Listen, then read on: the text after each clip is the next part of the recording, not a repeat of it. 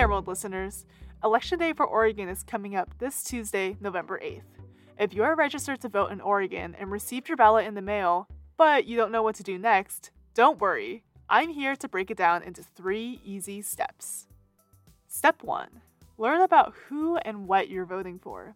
If you aren't sure about the candidates and ballot measures you're voting on, there are plenty of resources out there. The ballot itself has short explanations for you, but if you want more information, you can access a voter's pamphlet on Oregon's Secretary of State website, linked below. Disability Rights Oregon also provides an easy voting guide, which provides straightforward information about candidates and ballot measures 111, 112, 113, and 114. Step 2.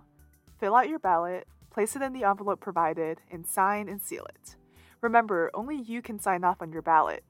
If you need help filling out the ballot, you can get it by asking a trusted family member or friend, or by calling any county elections office. One important thing to keep in mind is that your ballot signature is compared to the one the elections office has in their system to prove it's really you who filled out the ballot. This is normally your driver's license signature, so if you're like me and your signature's changed since you were about 16 or so, take a look at your driver's license before signing your ballot. Step 3. Send in your ballot. You have a couple of options here. You can either mail in your ballot or bring it to a ballot drop box.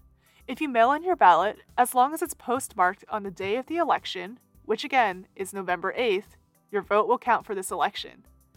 If you want to bring your ballot to a drop box, you're in luck.